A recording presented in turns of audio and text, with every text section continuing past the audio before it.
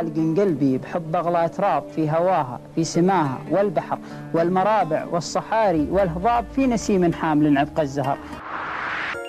إذاعة قطر بودكاست. معكم مبارك الكبيسي من برنامج ذاكرة قطر.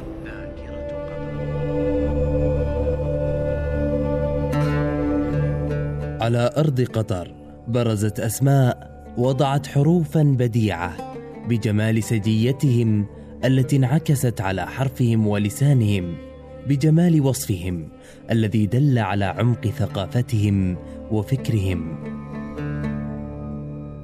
حديثنا اليوم عن شاعر معاصر لقب بشاعر الأحلام، شاعر شاب تميز بانعكاس هويته الوطنية والعربية والإسلامية على شخصه وفكره وشعره، ترك بصمة أدبية وشعرية. شاعرنا هو محمد بن عبدالله الأسود المري، ولد عام 1958 في جنوب دولة قطر. بدأ حياته العملية بوكالة الأنباء القطرية، ثم انتقل إلى تلفزيون قطر وتدرج في سلمه الوظيفي إلى أن شغل منصب رئيس قسم الأدب والتراث الشعبي. صدر له عدة دواوين شعرية، منها شظايا شوق، نهج العيون، وأبرزها زمان الصمت الذي خصصه لقضايا عربية.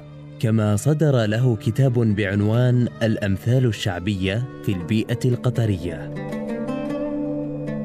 إن القارئ في قصائده يجد الشاعر محمد بن الأسود هو الشاعر الوطني، وهو الشاعر العربي المسلم، وهو الشاعر الإنسان. ألقن قلبي بحب أغلى تراب في هواها في سماها والبحر والمرابع والصحاري والهضاب في نسيم حامل عبق الزهر، من عشب رضانها يشفي المصاب والعيون، وضحكة الطرف الحور لانكشف عن رمشها وجه الحجاب فوق دار المجد، والعزة قطر أمطري بربوعها مزن الرضا. الباحث عبد الرحمن بن نومان المري يحدثنا في هذه الحلقة عن شاعر الأحلام محمد بن عبدالله الأسود المري من خلال قراءته لدواوينه الشعرية. الشاعر محمد بن عبدالله الأسود صدر له 3 دواوين شعرية. يعتبر من أهم هذه الدواوين ديوان بعنوان زمان الصمت، خصصه الشاعر للقضايا العربية، وهذا الديوان يعكس ما أسميه الضمير القطري. والمقصود بالضمير القطري مواقف التضامن والمؤازرة التي عبرت عنها قطر، وترتب طبعا عليها ليس قول ولكن أفعال ومواقف. فشاعرنا المرحوم محمد بن الأسود امتداد لهذا الضمير، والذي يعبر عن مشاعر أهل قطر، أو عن قيمهم وعن وعيهم بأنهم امتداد من أمة عربية مسلمة يستلزم منها الوقوف مع كل مظلوم وكل مهضوم في هذا الوطن العربي. القصيدة هذه الله يسلمك هي قصيدة هي على أيام الاجتياح الإسرائيلي لجنوب لبنان، وهي صورة لطفل يقف على أنقاض منزل، بقايا منزل. أنا شفت الطفل هذا، كتب الشعور: تألمت وسلبني الفرح منظر، صغير في يده يمسح دموعه، على أنقاض الأعتاب تعبر، ملامح ربكته توحي بروعه، يدور في بقايا ما تفجر. الحقيقة أن الشاعر يجسد روح مرحلة، كل مرحلة فيها هاجس يسكن أذهان الناس اللي يعيشون فيها، وليس بالضرورة إذا انقضت هذه المرحلة ينقضي هذا الهاجس، بل حن نجده في قطر ممتد، فالضمير القطري ما زال حي. نجد الدولة دائما ما تجسد هذا الضمير في مواقف السياسة الخارجية ومواقف سمو الأمير، كذلك الشعب. ونشهد دائما تضامن مع أخواننا في فلسطين وأخواننا في غير ذلك من البلدان. سبب تأكيدي على أن الشاعر امتداد لحالة موجودة في قطر وما زالت موجودة، تعبر عن الشخصية القطرية، شخصية التضامن والمؤازرة ومد كف العون من منطلق انتماء وولاء وأخوة في الدين وفي اللغة وفي التاريخ وفي العرق. فيقول مثلا من قصيدة بعنوان هموم عربي من ديوان زمان الصمت: أنا همي من المشرق إلى المغرب حدود حماه، على طول الطريق في ساحة المجهول يجذبني، أنا همي تعدى بحروف الجاه، أنا همي غدا جرح تحت الأضلاع عاطبني، أنا همي على الفطرة ربيت من الصغر وياه، ترعرعت وربا همي، أنا أبني وهو يبني، أنا همي فلسطين وفلسطين سبب ظلماه، وشعب شرد حظه وشاف الهم والغبن. لعل الشاعر بالأسود لم يعش حياة طويلة، ولد 58 وتوفى 2002، ولكنه بكل تأكيد عاش حياة عريضة، والحياة العريضة هي التي تبقى وهي التي يعني يهتدى بها وتكون منار سبيل للأجيال الصاعدة، الأجيال اللاحقة أيضا. حضن أمه من النفس الطموعة ورفع إيده، من الخوف يتستر من عيون البشر، ذيك الجشوعة في نفسه يقول أرجوك استر فضايح أمة العرب الهلوعة. إذاعة قطر بودكاست.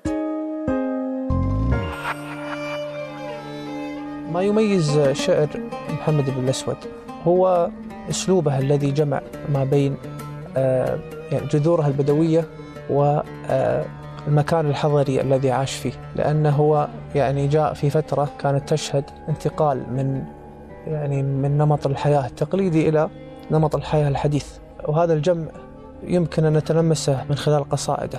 لديه قصيدة بعنوان أحلام نايم.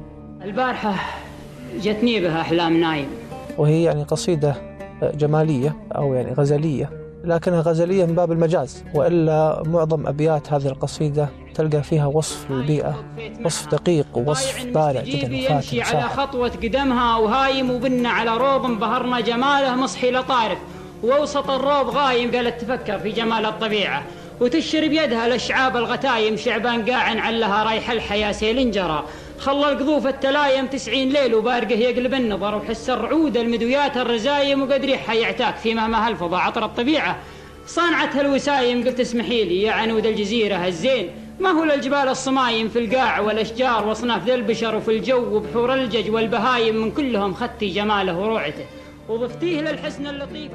في الحقيقة هو توفى بشكل مفاجئ، وتوفى في ريعان شبابه أو في منتصف شبابه، وما كانت هناك عناية كبيرة منذ وفاته، إلى أن يعني قام سعادة الوزير السيد صلاح العلي وزير الثقافة والرياضة والشباب الوزارة السابقة بتكريمه قبل أشهر عديدة.